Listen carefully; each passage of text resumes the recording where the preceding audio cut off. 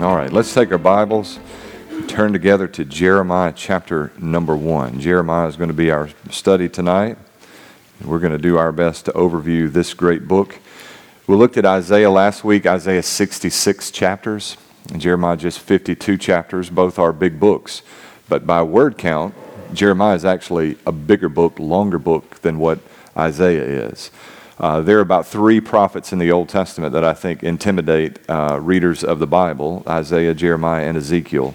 Just for the sheer volume of the books, we tend to sort of run away. But Jeremiah's message is timely, and it's a critical message to the message of the Old Testament. It comes at an important juncture in redemptive history and the history of God's people and God's plan for His people. We might say of the book of Jeremiah that the message or the key theme is repent and return to the Lord, or He will bring judgment. More simply stated, the message of the book of Jeremiah is justice. It is reading the book of Jeremiah in the context of all that's happening in our world is interesting. There is a tremendous amount of interest in our day in what is often referred to as social justice, and certainly much of what comes under the banner of social justice in contemporary conversations is addressed specifically in the book of Jeremiah. There tend to be 2 extreme ends of the spectrum when it comes to discussing justice issues or social justice issues. On the one end, there are those that feel as though our primary responsibility, to the exclusion of all other obligations or responsibilities, is to do all within our power to remedy or resolve any kind of so-called social justice issue. The reality is that the gospel of Jesus Christ is foremost for us as followers of Christ. It is our primary responsibility to see to the dissemination of the good news of the gospel. On the other end of the spectrum, and equally as dangerous in my estimation, is the idea that we are to completely out of hand dismiss any concern whatsoever in so-called social justice issues to focus exclusively on the gospel.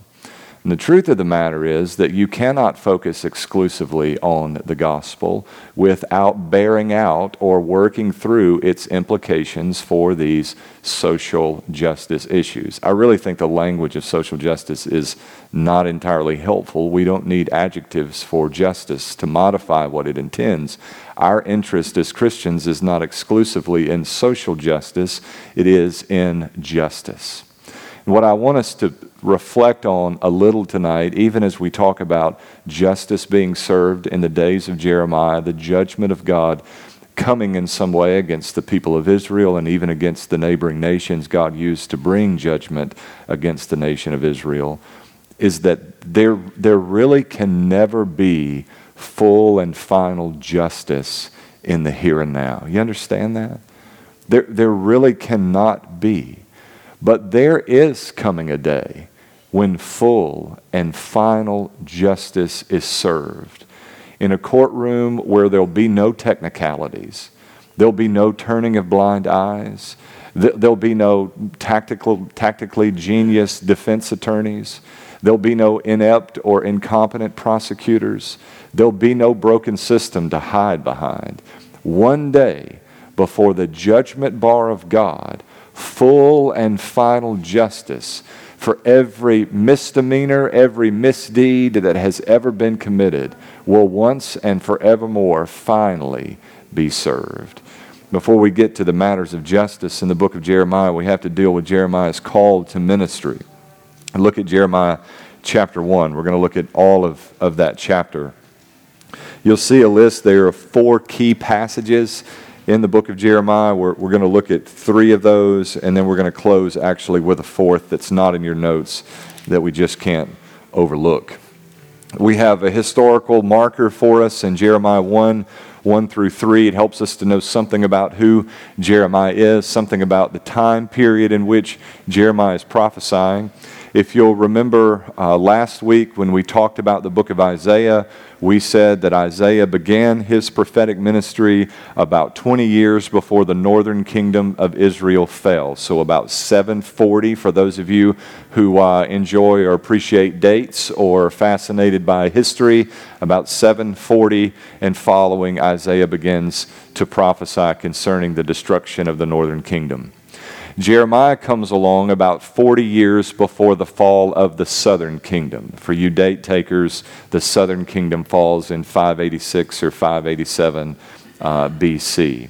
So there's a period of about 140 years between the fall of the northern kingdom and the fall of the southern kingdom, during which time the southern kingdom enjoys a brief revival.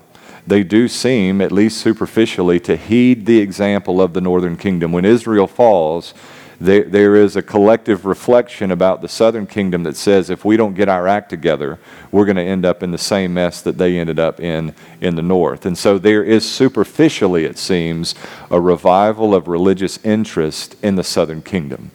But unfortunately, that doesn't last long. The revival of religious interest leads to a season of prosperity, and prosperity does for the people of Israel what it always seems to do for the people of Israel. And if we're honest with ourselves, it does what it does in us as well. It creates this false sense of comfort and assurance, and affluence has sort of the effect of anesthesia on us spiritually. We begin to be desensitized to the things of the Spirit and presumptuous in some ways. Jeremiah comes along to warn them that their judgment is now coming. They have lived in this manner hypocritically, and now justice is going to be served to some extent against them. In chapter 1, we have a clear telling of Jeremiah's call to ministry. It functions similarly to the call of Isaiah in Isaiah 6 we looked at last week. Remember, we talked about the chronology of Isaiah in those first 5 chapters. The message of God for the people of Israel is so damning. It's almost necessary, it seems, within the flow of the book to interrupt that in chapter 6 and to say, by the way, Isaiah has not lost his mind. Isaiah is not a crazy person. When he says what he says about you as a nation, it is right. He speaks, thus saith the Lord. Here at the beginning of Jeremiah, we're preparing ourselves for a message that will be so severe, so hard to accept for the people of Israel. It's necessary that in the preface to this message we learn. It's clear for us that we know that Jeremiah is a man clearly called of God. When he speaks, thus saith the Lord. In verse 4, the Bible says, the word of the Lord came to me. I chose you before I formed you in the womb. I set you apart before you were born. I appointed you a prophet to the nations. But I protested, he said, oh no, Lord God, look, I don't know how to speak since I'm only a youth. And the Lord said to me, don't say I'm only a youth, for you'll go to everyone I send you to and speak whatever I tell you. Don't be afraid of anyone, for I will be with you to deliver you. This is the Lord's declaration. Then the Lord reached out his hand, touched my mouth, and told me, I've now filled your mouth with my words. See, I have appointed you today over nations and kingdoms to uproot and tear down, to destroy and demolish, to build and to plant. Jeremiah says, Lord, I don't want to go. Even before that, God says, before I formed you in the womb, I chose you. I have set you apart for this work of ministry. I have called you by name. This has been the game plan for Jeremiah before you were a twinkle in your father's eye. Jeremiah is called by God to serve in this specific capacity. Now, I know when we think about being called by God, we usually think about that exclusively in the context of vocational ministry, a person who has been called to be a pastor, a person who has been called to be a missionary, a person who has been called to serve in the context of the church. But I really do believe with all my heart that God calls each of us to a specific task, and to utilize the opportunities that present themselves as we work within whatever calling God has issued on our life to advance the gospel. So it doesn't matter if you're the pastor or a plumber. The call in some ways is the same, to share the good news of the gospel. And the call should embolden us, right? I have attempted at having conversations in groups of pastors in recent days about the call of God. I used to hear pastors talk about the call of God on their life. And there's almost a reluctance to talk about that now. I don't really fully understand, but I think that conversation would be beneficial in pastoral ministry. And I think those conversations would be beneficial in your own life, to reflect on the place and time, the manner in which you were able to discern the call of God on your life. I know the circumstances may have been somewhat different for me as a pastor, because it is vocational ministry and we think in different terms when we think about ministry positions, but there should be for us a clear sense of call. And I'm convinced that there needs to be, because that's what emboldens us when things get bad, right? Like in the dark days of ministry, I don't reflect upon the gifts and abilities that I have. They're meager. I reflect on the call of God on my life, and that has a sustaining effect. Like if you know that you are where God has called you to be, you can bear with most anything that comes up in your life, in your work, in your ministry, in whatever area of life or arena of life it may pop up. God's call holds us fast, right? Jeremiah says, Lord, I can't speak. I'm just a youth. And God says, Jeremiah, I called you, and I'll give you the words to speak. Don't say I'm just a youth. You're not utilizing your natural talents and abilities. You're operating under the unction of the Holy Spirit. It's the call, not only that gives Jeremiah certainty about going forth, but confidence as he performs the ministry that God has called him to. Now, he says, I've filled your mouth with my words. I've appointed you today over nations and kingdoms to uproot and tear down, destroy and demolish, to build and to plant. Most of those descriptions of Jeremiah's ministry are not positive. Jeremiah is known in biblical studies as the weeping prophet. The book that follows Jeremiah is what? The book of Lamentations. Jeremiah is also the author of the book of Lamentations. This is a man well acquainted with sorrow. And yet the call seems to sustain Jeremiah regardless of what happens in his life. So we have an idea of ministry wherein we do faithfully gospel ministry and people celebrate that, right? Like you can expect in most churches, in fact in most American contexts with few exceptions, that if you preach the gospel and you do benevolent work under the banner of the gospel, that your efforts will be celebrated. But that was not the case for Jeremiah. For Jeremiah's trouble, he was thrown into a pit, and the people hated him. They hated Jeremiah because he always prophesied poorly concerning the people. And yet the call emboldened him to persevere in the ministry, strengthened him in the day of distress. And even in the lowest of lows, Jeremiah could say that God's word was like fire in his bones. He could not keep pent up what God had given him to say.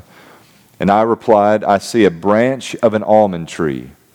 And the Lord said to me, you've seen correctly, for I watch over my word to accomplish it.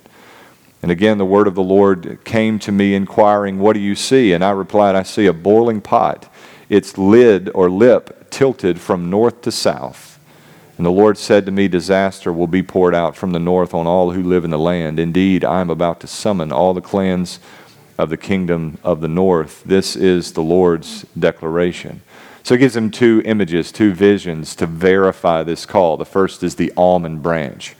The almond branch blooms or blossoms in January. While everything else is still dormant and dead, the almond branch begins to bloom or to blossom. It watches over the coming to life of all the other vegetative life in the spring of the year. And that vision, God says, is an indicator of God's willingness and power and ability to watch over His word and to watch over the judgment that was to come.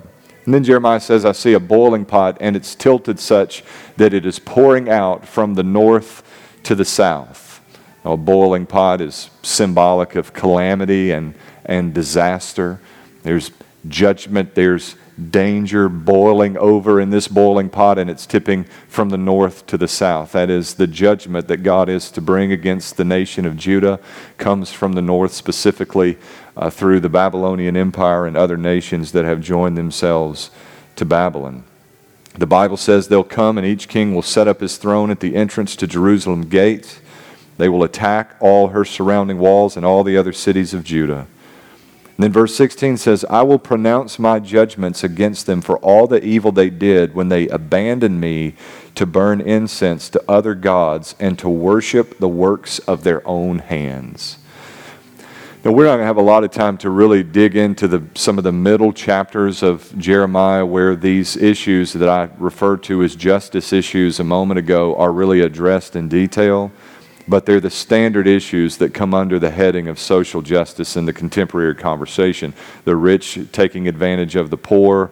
There are racial injustice issues, and that you have native Israelites who are mistreating, abusing, oppressing, taking advantage of foreigners who've come into the land.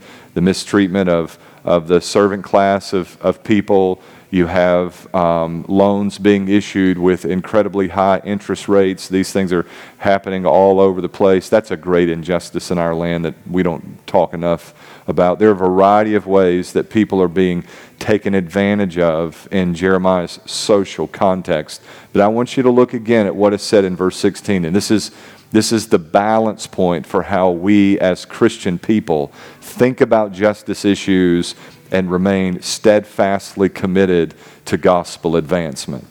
God says, I'll pronounce my judgments against them for all the evil they did when they abandoned me to burn incense to other gods and to worship the work of their own hands. That is the foundational issue. All issues, all matters of injustice are born out of idolatry. All injustice is the product of a broken relationship between ourselves and God who is in heaven. At its core, at its root, at its foundation, injustice is the product of sin. And the only full and final answer to injustice, the only way that can be resolved, the only hope for reconciliation is the gospel of Jesus Christ, whereby we are reconciled to God, the old nature so inclined towards sin replaced by the new, our bodies indwelt by the Spirit of God with a capacity for bearing the fruit of God's Holy Spirit. The answer, simply put, to injustice in our world is the gospel of Jesus Christ. It always has been, and it always will be. And we needn't ever, ever, ever forget that that is the answer. So we see here in Jeremiah chapter 1 that Jeremiah is called to ministry, called to prophesy, not necessarily to a glowing message. We can't even really say that Jeremiah is so much here in the framework of Jeremiah 1 being called to good news ministry. He's just been called to bad news ministry. And the bad news is the judgment of God is coming against the nation of Judah. And the bad news for all of mankind is that the judgment of God is one day coming against our sin. Now, if you'll turn over to Jeremiah chapter 7, this is a passage that helps me to sort of feel a sense of kinship with Jeremiah the prophet. This is a passage that helps us to understand the religious context for Jeremiah's ministry, and as Bible Belt believers, it might help us to appreciate the example that Jeremiah serves to be for us. Jeremiah chapter 7 and verse number 1. Whenever I read this passage, the third sermon that I ever preached in my life was from Jeremiah chapter 7. And I will promise you that the commentary offered in the next few moments will be much better than the commentary offered in that third sermon. Jeremiah 7:1. This is the word that came to Jeremiah from the Lord. Stand in the gate of the house of the Lord, and there call out this word. Or so go to the temple and stand in the gate. He's not preaching in the pulpit. He's preaching at the door. Stand in the door of the temple and preach this word.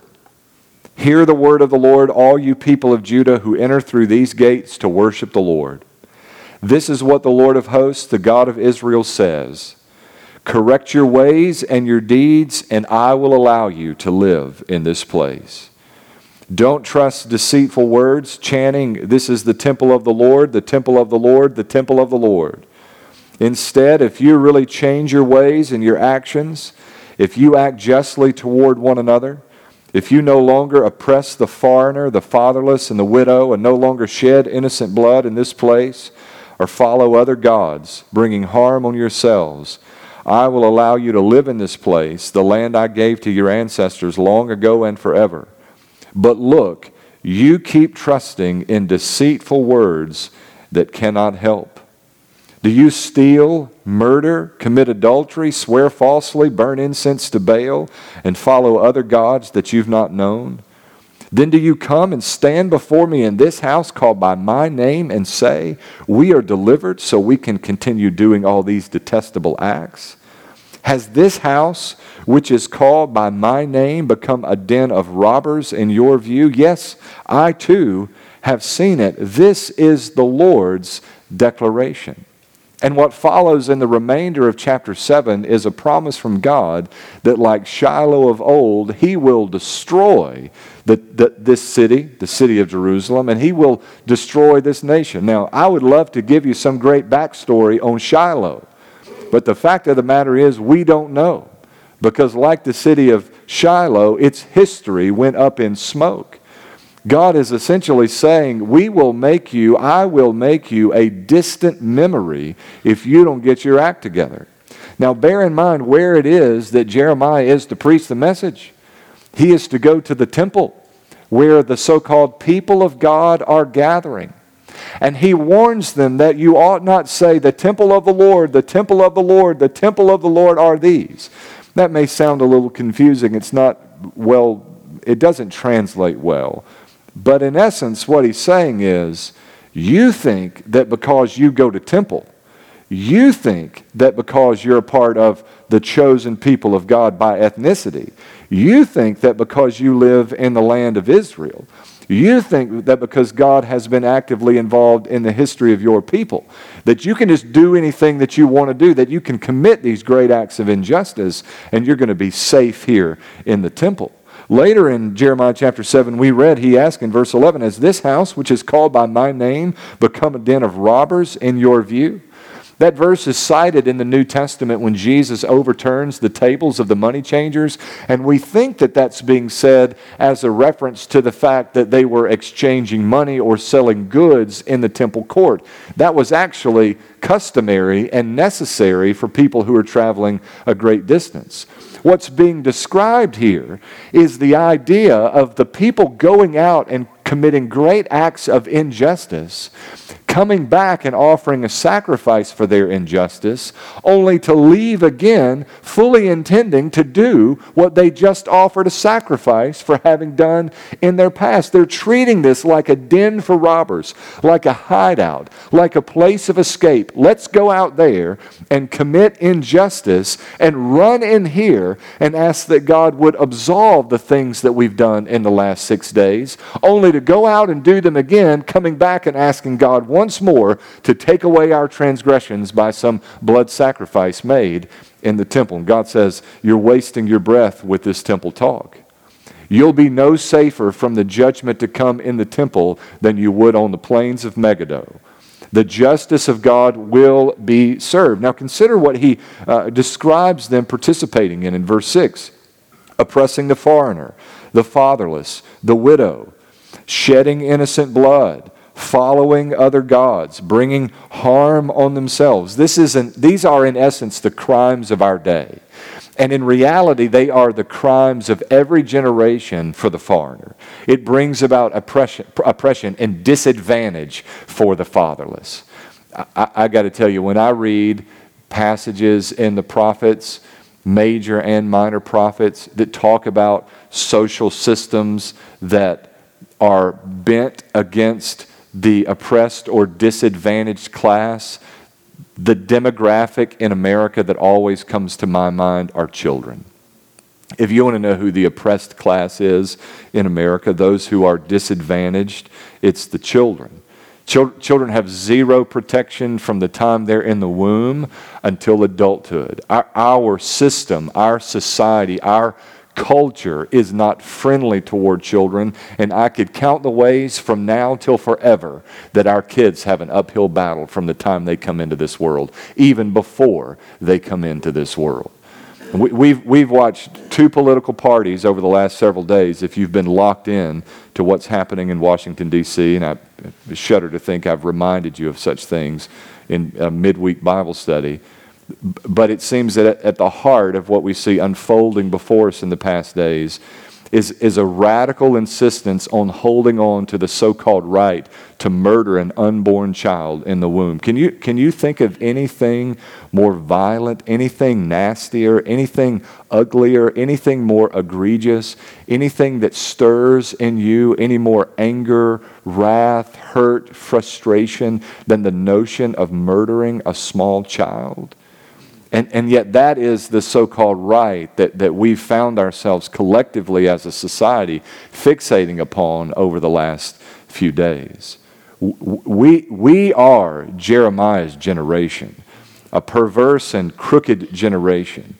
And what I'm saying to you, what we need to be very cautious about tonight is disassociating ourselves with these kinds of injustices, because we're able to say, the temple of the Lord, the temple of the Lord, the temple of the Lord are these.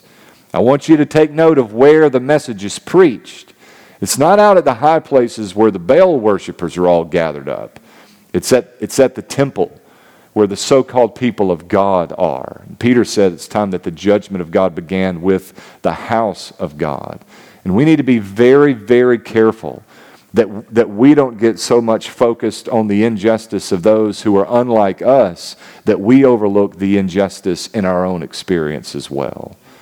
Jeremiah chastises the people of God sorely here and warns them against that kind of mentality. And I just got to say to you, if we can personalize some of the message that we've just read of here in Jeremiah 7, this whole notion of go out and do whatever we want to do for 6 days and then return to the temple and make a sacrifice so that we're now right again with God, free to go do what we've done in the past all over again in the future. If there's a single religious group that speaks to, that's descriptive of, I got to tell you, it sounds like a lot of Southern Baptists I know. We need to be very, very careful that we don't fall into the pit of Jeremiah chapter 7 ourselves. In Jeremiah chapter 29, this is in our list of key passages because it may be the most quoted passage in all of the prophecy of Jeremiah. Jeremiah chapter 29, those first 14 verses I want us to look together at. Jeremiah writes a letter to the exile. So as Jeremiah unfolds, the judgment of God indeed does come. Now between Jeremiah 1 and Jeremiah 7 and here where we are in Jeremiah chapter 29, the judgment of God has fallen. They tried to avert the judgment of God by making an alliance with Egypt. They tried to do everything that they could within their means to stop the judgment of God that was coming against them. In one of my favorite passages, Jeremiah warns them, you better get out of Sin City. And Sin City in the prophecy of Jeremiah is not Las Vegas, it's not New Orleans, and it's not San Francisco. It's the city of Jerusalem. Jeremiah says the judgment is coming and there's nothing you can do about it. You better get out of Sin City and you better get out fast. But they can't believe that God would bring judgment against them. They see themselves as this special class, insulated, protected in some way from the judgment of God, regardless of what they did, protected against the judgment of God. And no such protection was afforded them. And the Babylonians came under Nebuchadnezzar and began to carry the people away captive. And in Jeremiah 29, he writes a letter to the exiles explaining to them why what has happened has happened. Jeremiah 29, verse 1. This is the text of the letter that Jeremiah the prophet sent from Jerusalem to the rest of the elders, the exiles, the priests, the prophets, and all the people Nebuchadnezzar had deported from Jerusalem to Babylon. This was after King Jeconiah, the queen mother, the court officials, the officials of Judah and Jerusalem, the craftsmen and the metalsmiths had left Jerusalem. The letter was sent by Elasah, son of Shaphan, after Gemariah, son of Hilkiah, whom Zedekiah, king of Judah, had sent to Babylon, to Nebuchadnezzar, king of Babylon. Not enough syllables for you there? How would you have liked to have been Nebuchadnezzar in kindergarten? Poor kid would have never gotten out. And this is what the letter said.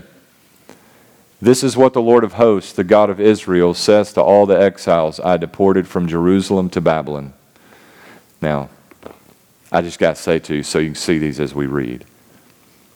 This is the posture that we are to take as Christians in the world is the same as the posture the people of Israel were to take in a strange and foreign land.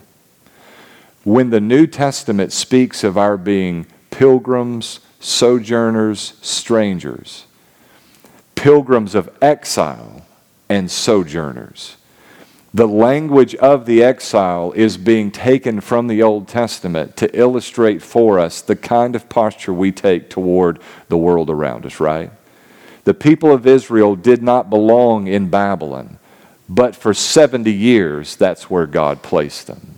I find it interesting that it's a natural span of life the people of Israel were confined to Babylon, with the promise that one day in the future, they would be restored to the land that flowed with milk and honey. That they would, think about this, that although living as strangers in exile in a land that was not their home, that one day they would reside again in the new Jerusalem. What Jeremiah describes here concerning the posture of the people of Israel in Babylon is to be our posture with regards to the world around us. And I keep saying this on Sunday morning, and I'm going to keep saying this for all of my life in ministry because I'm still convinced that we don't get it together. This world is not our home, and we do not have to be so vexed over the insanity we see around us because our primary citizenship is not here. You don't have to be so troubled by everything you see on the news. You just don't have to be. Like when I traveled to another country, when I was in India in January, before COVID turned the travel world on its head, I heard bad news on the television. And I would have conversations with people on the streets about bad things that were happening in India. And here's what I observed. That my emotional reaction to those reports were different than what my reaction would have been had I heard those same reports in America. And it was a reminder to me of the stark difference in responses to the things that happen around us when we realize this is not my home. If you're here as a believer, this world is not our home. This world is not our home. This world is not our home. Now listen to what Jeremiah says. In verse 5 he says, build houses and live in them. Plant gardens and eat their produce. Take wives and have sons and daughters. Take your wives for your sons and give your daughters to men in marriage so that they may bear sons and daughters. In other words, live. We may be strangers and sojourners, but we can't just live this lifestyle of a monk out in a field somewhere in sackcloth and ashes, looking to the sky for the rest of our days, anxious for the moment that Jesus comes to take us home.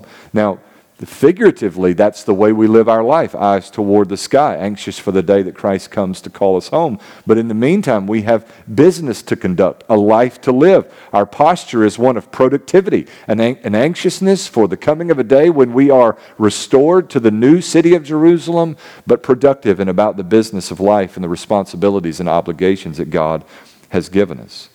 In the remainder of verse 6, he says, multiply there, do not decrease. Don't shrink back. Seek the welfare of the city I have deported you to. Pray to the Lord on its behalf, for when it has prosperity, you will have prosperity. So here it is. This is the balance, right? If you get, on the one hand, what I so desperately want you to get when I say this world is not our home, there's a modest degree of detachment that comes with that, right? Like we're not unconcerned, but we're not fixating on the condition of things around us. And then God says, on the other hand, seek the prosperity of the city to which you've been deported. Seek the peace and the prosperity of Babylon. Pray for the well-being of Babylon. Put your hand to the task and do anything that you can do personally to improve the conditions of Babylon. For when she prospers, you prosper. Now, when I say that this is to be our posture toward the world around us, this is what I mean. That although we are to some extent detached in that this world is not our home, this city is not our home, this county is not our home, this state is not our home, this country is not our home, this world is not our home, we continue to pray for the peace and the prosperity of this city, this county, this state, this country, this world, because when it prospers, we too prosper. Are you tracking with me this evening? I think this is so critically important. And I think it's at the heart of the Christian worldview. And it's an opportunity for us to set ourselves apart from the world around us that's running around like their hair is on fire, trying to stomp out every fire that pops up around them. We are resting in Christ, trusting that the answers to the world's issues is the gospel of Jesus Christ. It always has been, and it always will be. Steady about the task of communicating that message, understanding that a crazy, lost and dying world around us is going to bear the marks of craziness, lostness, and death. In verse 8, the Bible says, this is what the Lord of hosts, the God of Israel, says, don't let your prophets who are among you and your diviners deceive you. Don't listen to the dreams you elicit from them, for they are prophesying falsely to you in my name. I've not sent them. This is the Lord's declaration. This is your posture toward the world around you. This is to be your posture toward false prophecy. Be aware, there's plenty of it. In verse 10, for this is what the Lord says, when 70 years for Babylon are complete, I will attend to you and will confirm my promise concerning you to restore you to this place and gather you from all the nations and places where I banished you. I will restore you to the place I deported you. If I lost you, I skipped down, and I'm sorry for that. This is how we interact with the world around us. Now, we're out of time, which means that we don't get an opportunity to go and look at chapters 46 through 51, which describe God bringing judgment against the nations. Now, God uses the nations to bring judgment against Judah. And Judah naturally wants to know, well, what about the nations? It's kind of like when my boys are in trouble and one is in trouble. Well, he did worse than I did. Well, he'll get it when I get around to it. That's essentially what God says here. God uses Babylon to bring judgment against Judah, but in the end, God himself brings judgment against Babylon and other nations who join in this as well. Maybe the most important passage in Jeremiah's prophecy, and one that we don't have time to look at tonight, is Jeremiah 30 through 33, where God says, I'm going to bring about a new covenant. When I said to you that there is coming a day when full and final justice will be served, I meant that without qualification. Even for those of us who have put our faith and trust in Jesus, who have been called by God, who have been born again through the work of the Spirit, justice for our sin has been served. Think about that. Justice for our sin has been served. For your every misdeed, Jesus died at the cross. The fullness of God's wrath against our sin was paid at the cross. Jesus became our substitute. And we think about the unjust acts of others, and our stomachs are turned and our wrath is kindled, but we don't often have the capacity for thinking about our own sin in those terms. And I just got to say to you, you are a far worse sinner than what you could ever imagine. And as a believer in Christ, in spite of the depth of our depravity as the old man, Jesus' blood atones for our sin. The wrath of God. People cry for justice, but in reality, justice can never be served in this life. What is a life sentence for a man who's taken someone else's life? That's not justice. That's partial justice, but it's not full justice. When you think about justice as it might be served against your sin, it's almost never full justice that you anticipate. But for our sin at the cross, full justice has been served. Full justice has been served. Aren't you glad for Jesus, who would drink the bitter cup of God's wrath against us, that we might know the promise of a new Jerusalem, a land that flows with milk and honey. Aren't you glad for Jesus? Let's go to him in prayer. Father, thank you for your word and for its truth and for the chance to study together. Thank you that after our natural span of life here in Babylon, as strangers and exiles, that there awaits for us the promise of a new city. God, we pray that you would preserve us, that you would keep us, that you would hold us fast, that you would help us to be able to rightly discern what it means to pursue the peace and prosperity of our Babylon. I pray, God, that you would give us a heart for our city, our county, our state, our nation, and the world, and at the same time maintain that balance of disconnectedness, God, that reminder that this is not our home.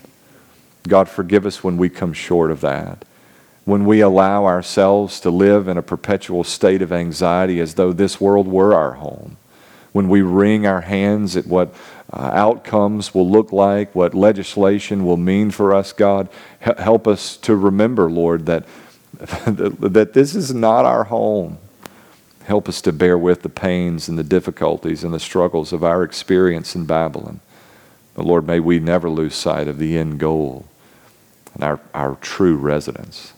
Forgive us where we come short. In Jesus' name, amen.